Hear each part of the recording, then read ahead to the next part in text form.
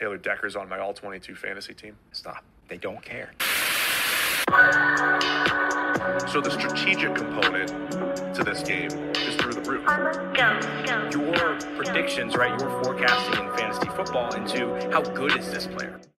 This is it's gonna change the industry. Yeah, I moved to the old town where it goes down. Look at me now. I wrote my goals down. I hold it down. Made myself proud. Say, look at me. Welcome into another episode of the All-22 podcast. I'm Chris Lombardi, and I'm joined again by Ray Cotto. Ray, we've been ready for signups. People can go in and sign up for All-22 right now using promo code second season. That's 2ND season, which will get you $20 off the first year of your membership with All-22. We've been absolutely loving the responses so far. A lot of people are getting in there and signing up. It's been amazing. Thank you, everybody that has done that already. If you haven't yet and you're listening to this podcast, I don't know what you're doing. So get in there and sign up. And thanks for tuning in today. So we got a couple cool things we want to talk about. I think the first of which, Ray, I want you to kind of walk me through the article that PFF released, right? They were talking about which receivers get open the most and which corners are essentially the stingiest, which means what. So I want you to talk us through that, and let's have a little discussion about it. Yeah, so it's really simple in the respect that PFF just wanted to take a look at which receivers simply get open. Just that simple. Strip away, targets, accurate targets, pass protection and double teams. Just strip away every other external factor and just take a look at which wide receivers get open the most and which corners allow essentially the least amount of separation, which corners don't allow separation on most of their reps. Regardless of everything else, it's just who's the best at getting open, who's the best at preventing the opposing receiver from getting open. And so they strip away basically everything else and take a look at who's the best at each of those at both the wide receiver and the cornerback position to essentially state that, hey, when all else is equal, here are the top guys, or guys who are close to the top, who exhibit this quality, which I think most would agree is the most important factor at each position, right? As a wide receiver, you need to get open. As a corner, you need to not allow the opposing wide receiver to get open first and foremost, but beyond or before anything else. And so that's what this article took a look at. And there was some pretty interesting results there. If you take a look, and not sure what you want to start with as far as what stands out to you, but I had something that I want to rant about, but maybe not right off the jump. Sure. So a couple things were interesting to me. I think, our game, All-22, has like a snap count minimum, right? So players can only score points in our game if they reach a minimum amount of snaps, which isn't a high mark. And most starting level players absolutely reach that number every week. When I look at the list, there are a few names that I'm not sure they're really starters, right? So for example, Paris Campbell is the second guy on this list. I don't have his numbers in front of me, but I could almost guarantee that he wasn't getting starting level snaps every single game. Maybe he was, maybe I'm wrong, but that name just kind of jumps out to me, first of all.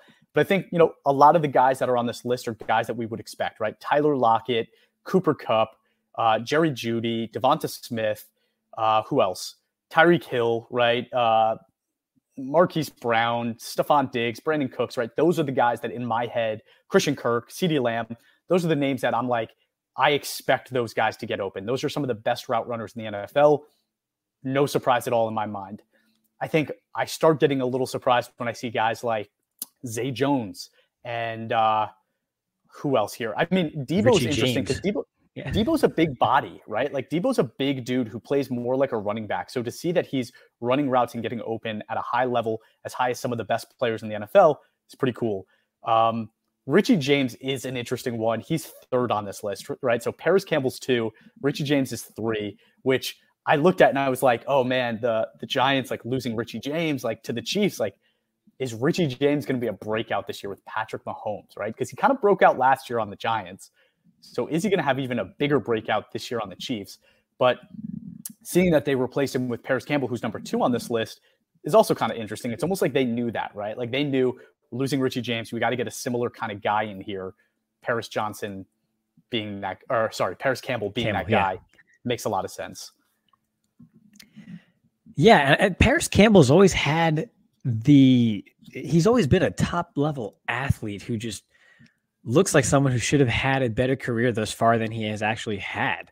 And obviously it's a surprise to see him on this list, because when you think of top receivers, you don't think of Paris Campbell. And just because he's on this list doesn't mean that, everything else about wide receiver is just disregarded. And that means, he's definitely a top guy on, at his position. But it's a strong data point that maybe if this guy has a role, if he could stay healthy, he could be a weapon. Now, a weapon doesn't mean a top 15 receiver in the league, but he could be someone who has a lot of production, who can make a big play every now and again and be a valuable asset to an offense that needs playmakers outside of Saquon Barkley, right? So It's interesting to see. I like Dable, and I like what he's done in the past offensively. And I mean, we see the impact he made in just 1 year with the Giants. Even if you don't think they were necessarily one of the stronger teams in the league last year, they still made the playoffs, made a playoff run. He was able to use the pieces that they had to get to the second round, the divisional round of the playoffs. They won a playoff game last year. So you got to trust that vision and see if, maybe someone like Paris Campbell is in line for a bigger role, and a data point like this suggests that he might be sort of a deep sleeper target that, I don't know if I want to say breakout. That might be too strong of a word there, but someone you should keep your eye on. For sure. And I think injuries have kind of muddled his career to this point, right? He hasn't played a lot. He's missed a lot of time. But when he's on the field, he's pretty successful. So if the Giants can keep him healthy, I like that. But I want to hear what your hot take is. And if it has anything to do with Curtis Samuel, I'm going to reach through the screen and I'm going to Will Smith slap you. So please do not let it be about Curtis Samuel. Curtis Samuel's better than everybody thinks he is. And this list just affirms it. He's a top 15 wide receiver. Is that really what your rant is about? League. No, it's not. But okay, but all right. Then move past it. Then move past it. This list also just proves me right. So before I get into my rant, I do want to say also, I think it is notable that when you look at the open target rate for these wide receivers on this list, Tyler Lockett is number one, but his open target rate was 67.5%. Second was Paris Campbell with 62.4%. And then after that, you have 61%, 60, 59.9, 59, and so on and so forth. So there is a large gap between Tyler Lockett being the number one wide receiver on this list and then number two and everybody else thereafter. There's a bigger gap from 1 to 2 than there is from 2 to 10 or 2 to 12. Just going down the list. Yeah. So it's a huge gap, and just kind of goes to show you, everybody says it. Tyler Lockett's so underappreciated. All he does is play very well and all that. So I'm not breaking any news here, but this is just another data point that goes to show that. So again, Tyler Lockett, hat tip to you. You've earned it. Now, there's a player on this list who was top 10 as far as, getting open among all wide receivers in the league. There are also a couple other articles related to wide receivers that PFF published recently as it relates to top 10 highest graded wide receivers against man coverage and top 10 highest graded wide receivers on accurate passes. Only one player on this entire list was top 10 on every single one of those lists. Top 10 at getting open, top 10 against man coverage, and top 10 graded on accurate targets. That player is Jerry Jeudy. Okay.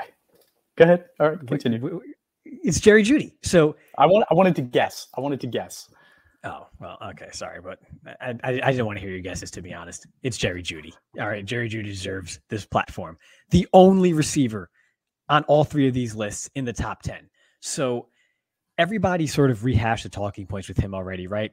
The issue was that his quarterback play was just absolutely horrendous last year. And, now Sean Payton is there. So it's a Sean Payton offense. So if he can get Russell Wilson working again, yada, yada, yada. We all know that, right? Jerry Jeudy's kind of been this popular breakout pick for this season and probably going into last year too. I just think it's wild that when you look at it, he only had 56 targets in 2022 that were deemed accurate out of 100. That's horrendous. Okay. Only 56 out of 100 targets to Jerry Jeudy last year were actually catchable.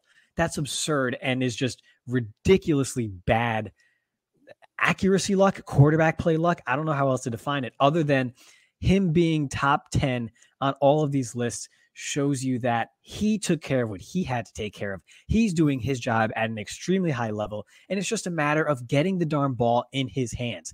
He was the 23rd highest graded receiver in 2022, and that's with dealing with these issues of inaccuracy and poor quarterback play. And yes, we isolate that to a large extent because we care about the individual player's performance outside of those factors. But when you don't have accurate targets, you don't have good quarterback play, you don't have the opportunity to capitalize on the separation that you're gaining and really make those monster, I call them super plus plays. He just never had the opportunity to do that allowed him to take over games and basically take advantage of the separation that he was gaining. So I'm just saying, hopefully now with Sean Payton in tow, hopefully Russell Wilson kind of gets back on track.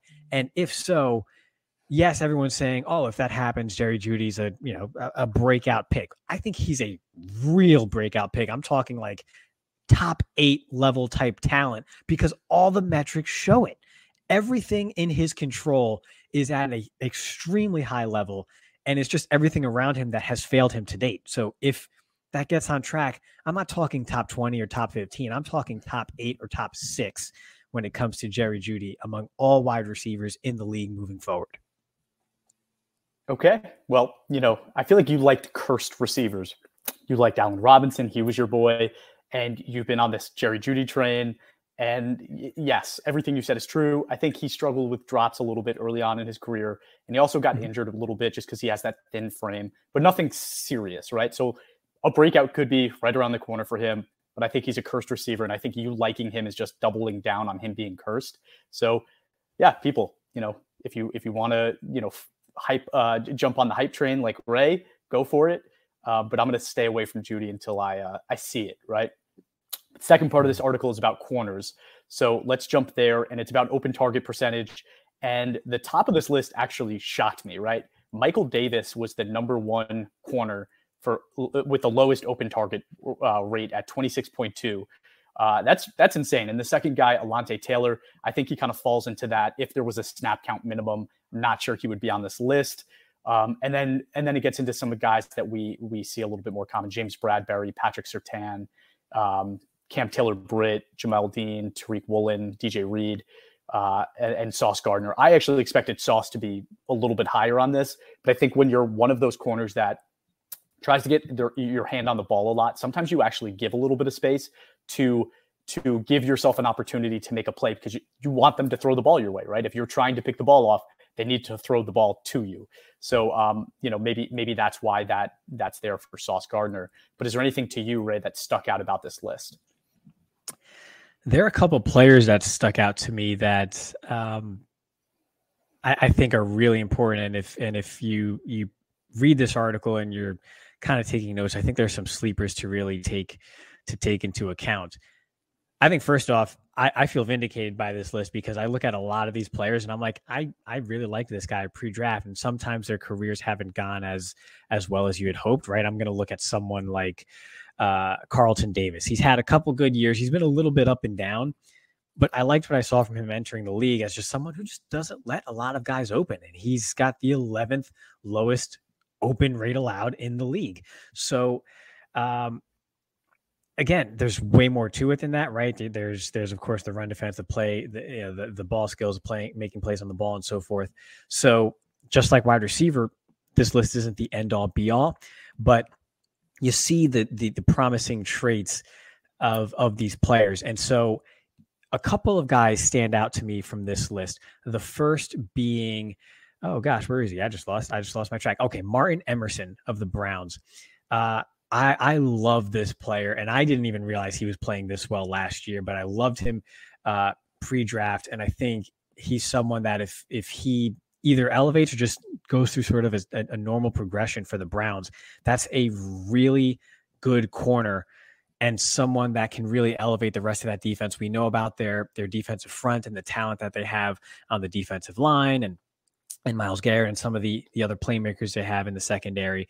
But if Martin Emerson can be a hit, a guy who was a 3rd-round rookie last year who graded in the 70s, which is very promising for a rookie corner with really good size and athleticism, I think that's a huge steal and a diamond in the rough for the Browns, where if they hit on that, that can really elevate their entire defensive unit. So someone like Martin Emerson stuck out to me. Another one is Cam Taylor-Britt, who came on late last year, but finished really strong in the playoffs with 2 big performances against the Bills and the Chiefs, which, I mean, the competition just doesn't get any tougher than that. So another AFC North team, right, with a corner that if they progress as they have shown to date, that's a really, really valuable piece to add to those defenses. We know the Bengals have a high-flying offense, and they also have some good defensive line talent there, DJ Reader, and so forth. And they have, first-round picks like Daxton Hill in the secondary that they're relying on. But if they can hit on someone like Cam Taylor-Britt, and if he can carry over that strong performance that he's shown here that got him on this list, and then also how he finished the season, I think those are 2 defensive units that can really benefit long-term from those guys. Awesome. So if you haven't read that article yet, go over to pff.com and check it out. That's a great article and will help you with your all-22 team. So that's why we're pointing that out. We don't have a lot of time, Ray. So we're going to jump into these hidden gems of the AFC North. We each have like 30 seconds to talk about our pick. So I'm going to start it off with the Bengals. And I think the Bengals are a team full of hidden gems, right? So it was really hard to pick the guy, and it's because they're one of the best constructed rosters in the NFL, right? So when you don't have a lot of needs, when you fill that, like your few needs with young players, there's a lot less pressure on them to be successful. And I think that's why I liked Daxton Hill last year, and I like him even more this year, because there is this open position on that defense, which is one of the best run defenses in the NFL, where Jesse Bates is now gone, and he's there to fill that hole, right? They drafted him in the first round last year, but he only had 1 game where he played more than 20 snaps last year, and it was a very poorly graded game that he played. His season grade was 56 in a few snaps that he had, but now it's his time, right? He's still only 21 years old. It's his time to step into that defense and really make a name for himself. So my guy is Daxton Hill. I've been on his train since last year. I drafted him in our inaugural league, which is our main league that we play together. But there's a few other names, so I'm interested who you have. So, see, you thought I was taking too long talking about that article, but my Bengal sleeper was Cam Taylor-Britt. So there you have it. Just refer back to 2.5 minutes ago where I was talking about Cam Taylor-Britt. That's my sleeper, and it's just interesting that they're both in the secondary, which kind of goes to the point, hey, we all know the Bengals have a great offense and a pretty good defensive front. If they also hit on these types of pieces in the secondary, that's a really complete team. Yeah, it really will be. And I'm surprised you didn't go Irv Smith. I was going to take Irv Smith, but I thought you were going to take him. Too obvious. Okay, so let's go to the Ravens now. And again, I'm really excited about this Ravens team for a lot of the same reasons. It's a team with not a lot of holes, and defensively, they get the best out of players, right? They are consistently pumping out these edge rushers year in and year out. And that's why there's 2 guys that I'm really excited about. Odafe Oweh is one, but I think he's already a starter. He's been a starter for 2 years. So I'm not going to talk about him. I'm going to talk about David Ojabo, who's coming off of a really bad torn Achilles, which usually kind of like kills a career, right? Like that's an injury that is really hard to come back from and takes a lot of your athleticism away. But Ojabo is one of the most athletic edge rushers that like we've seen, right? If he was healthy out of college, probably would have been a top 15 pick. He ends up going in like the late second round to the Ravens, who again get the most out of these edge rushers. So I'm excited about him. Last year he played in 1 game, or he played in 3 games, but he had significant snaps in only 1 game. And in that game, it was against the Bengals. He had an 83.2 grade and recorded a sack. So he was very successful in that 1 game where he got legitimate snaps. So I'm excited to see what he can do when he's given more snaps, right? I don't think he's going to be a day 1 starter, but I think he's going to be a rotational player that gets in there, maybe gives Odafe Oweh a break every once in a while, but he could just be a sack artist, right? He could be one of those rotational guys that ends up with 10 sacks at the end of the year and an 80 PFF grade. So he will do well in all-22 in my mind. Yeah, I thought about going with him. I actually ended up not picking someone for the Ravens. The reason being the closest one to it was Ojabo, and I just wasn't sure if he was considered hidden or if he was too well known since he was a projected first-round pick before his injury. Because I think outside of that, the Ravens have a really good roster and a lot of talent, and I just feel like a lot of the high upside guys that maybe haven't produced at a top 20 level at their position yet in the league are still well regarded and have a lot of draft capital invested in them so that the expectation kind of is that they will become that, which is essentially what makes the Ravens so good year in and year out. So I'm on board with that Ojabo take. The Achilles injury always scares me, and I'm always hesitant to go full bore on those guys. So, but it's very likely that his value is dropped in drafts as a result of that. And even still, there are probably still people that are skeptical about it on a full term basis. So you might be able to get him later in drafts than you might think. Cool. So we're on the same page on that one. Let's go to the Browns. And I feel like the Browns kind of missed their window. They're a team that the past few years, like 3-4 years, we've been saying, oh, this is one of the best rosters in the NFL, best rosters in the NFL. But it seems like the wheels are kind of starting to fall off and they're trying to patch it up. And I'd say they've done a pretty good job of that. Like they are still one of the best rosters in the NFL, but I think that window is really closing. So it's really now or never. And they do have some holes, right? They filled one on the defensive line with Sayaki Aka, the defensive interior pick. I think he was a second or third rounder. I really liked him, but he's not my guy because defensive interiors typically take time to really step up in the NFL. Sion Takitaki is another guy that doesn't really get enough respect, but I don't think he's really a breakout candidate considering he is a pretty consistent player. And at 28, I don't think there's really another level for him to reach. So the guy I'm going with is actually Jerome Ford, who I like, and I took him last year in one of our drafts. He's a wrecking ball, right? He's 5'10", 210 pounds, and runs a 4.46. He does everything well, in my opinion. He's extremely good between the gaps, but he's also very shifty. And best of all, he has almost no wear on his tires. He has 319 career carries in college. That's very little. When you look at a guy like Najee Harris, who probably had like 4 times that amount, it's not a lot, right? So that's really good for his NFL career. And they let Kareem Hunt walk, right? And with Chubb kind of entering his age 27, age 28 season, he's probably kind of on the way out, right? I'm never going to root against Nick Chubb. He's been one of the most consistently healthy players in the NFL, but I think at some point, just like everybody else, it happens, right? You're gonna get to the end, and I think Chubb is not far away from that. So there's all this opportunity for Ford to right now be kind of a share player with Chubb, but eventually maybe if he proves himself, can be that replacement for Chubb in the long term. Okay, so my guy kind of supports that, I guess, in a sense. I'm going with Jack Conklin, who just seems like a forgotten man.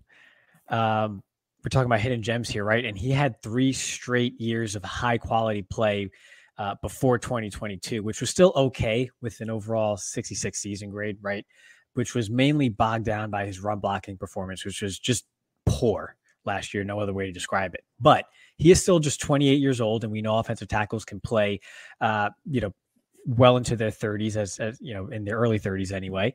Deshaun Watson and the whole operation should be better now that Deshaun is back and has games under his belt and can actually participate in the offseason fully and not have to worry about splitting reps with a quarterback who's going to start for the first half of the season during a suspension or things like that. They also added guys like Elijah Moore at wide receiver. So you're looking at probably a more balanced attack through the air, which plays into the hands of Jack Conklin, as he was a top 20 pass blocker overall in 2022. And he signed a 4-year, $60 million extension this offseason. So he's in the Browns' long-term plans, and they're committed to him. So in an All-22 draft, if you're wiped out at offensive tackle in the draft, and maybe it's because you took care of edge rusher or cornerback or defensive interior earlier on in the draft, you kind of loaded up on those positions to solidify your depth chart there, and maybe you need a second tackle in the 18th round or something, and it's getting kind of late. Conklin might not be a bad option, and he could provide you with a solid floor at that position that you need in order to execute the strategy of maybe really solidifying your depth chart elsewhere, and then you can reap the benefits of that extra focus from those other positions, while he still gives you a really solid tackle 2 sort of performance week in and week out for your All-22 team. I love that pick. And I would say, right, I didn't mention that, but it is still one of the best offensive lines in football. The Browns have done an incredible job with that offensive line. So I like that pick. Mm-hmm. Let's move to the Steelers. And this is a team that has a lot of breakout potential guys, right? A lot of hidden gems. And I've been talking about Kenny Pickett all offseason, so I don't really want to talk about him, especially since I chose Mac Jones as kind of like a cheat last episode. So I'm not going to say him. But the Steelers have done something very interesting, which is kind of like creeping back towards average on that offensive line, picking guys that don't have a lot of name gravitas, but they are, solid players and have been solid players for the Steelers. And one of those guys that I think is my guy is Dan Moore Jr. Who's been playing left tackle for them for 2 years, who's been a 2-year starter in his 2 years as a pro, and has shown steady improvement over those 2 years. He has over 1,200 snaps already. Like he's a legitimate guy, right? Like he's a legitimate starter at just 25 years old. His rookie year, he did struggle, right? Rookie 4th round pick out of Texas A&M, ends up being a day 1 starter, right? And he had a 57.5 PFF grade, which is below average, but something I would expect from a 4th round rookie tackle, right? But comes back last year and shows improvement, right? Comes back up towards average, right? At a 62.4 PFF grade for the season. But if you look at the back end of that year, there's a lot of green, right? And if you know PFF grading, right, each kind of grade gets like a color code. And when you start seeing green and blue, that's when you start to see a lot of better play, right? And I see a lot of green towards the end of last season for Dan Moore Jr. What that tells me is he's getting better, right? And he's 25 years old. He wasn't this top prospect. It's one of the best coached teams in the NFL. So I think that there's a chance that he continues to improve. And I could see him maybe reaching 70 PFF grade this year, right? And then the year after, can he get a little bit better? Can he get towards that 75, 77 PFF grade, which is a starter for your All-22 team? Like that's a guy you want to be a starter. And right now you could have him probably for very cheap and put him on your bench and wait for that to happen. So I really like Dan Moore Jr. I'm going to have to look into Dan Moore Jr. That's an interesting one and not one I had on the radar. So to close the podcast, did you know? Which may be a terrible take since they drafted a left tackle. Like maybe Dan Moore Jr. plays right, maybe he plays guard. I don't know, but I think he gets better. And that's basically my point. Okay. Yeah. Sure. So did you know that as of today, Allen Robinson is still in his 20s? Thanks everybody for tuning in to the All-22. So listen, 2018 onward, 77.7 season grade. 2019, 80.8, 15th in the NFL. 2020, 88.3 season grade, 5th among all wide receivers in the NFL. 2021, he had rookie Justin Fields. Matt Nagy was just horrendous. The whole operation was a disaster. He was disinterested. He was nicked up. That explains that drop in performance. Then in 2022, the whole Rams season went down the toilet when Matt Stafford got hurt, and then their entire offensive line just basically just exploded in a bad sense, not in a good breakout sense. So he wasn't targeted very often at first. He was kind of assimilating himself into that offense, and then everything just went down the tubes in Los Angeles.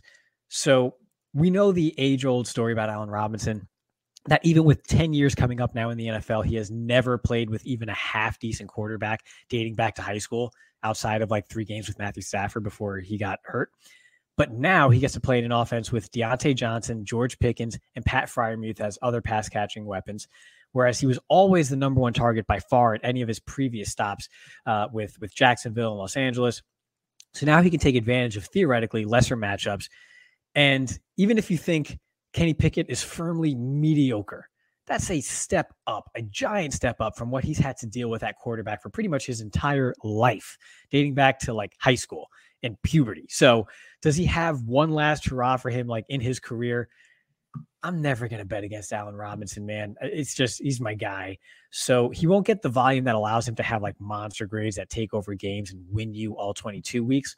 But perhaps he can grade well enough based off of the matchup that he'll be seeing week in and week out that he really hasn't had the benefit of seeing before, because he was always the top target in otherwise not great offenses earlier on in his career, that maybe that sort of efficiency on a down-to-down basis can boost his grade back closer to what we saw during the prime of his career. While again, he's still in his 20s today. So both of our Steelers takes were absolutely terrible. So please, just everybody out there, don't even listen to them. But thank you for tuning in anyway. It's been a fun episode, but we do need to wrap it up. If you haven't yet, please give us a follow on Twitter, Instagram, Facebook, TikTok, and go to all22.com, all-22.com, and use promo code second season for $20 off your All-22 membership. And thank you everyone for tuning in. Let's go.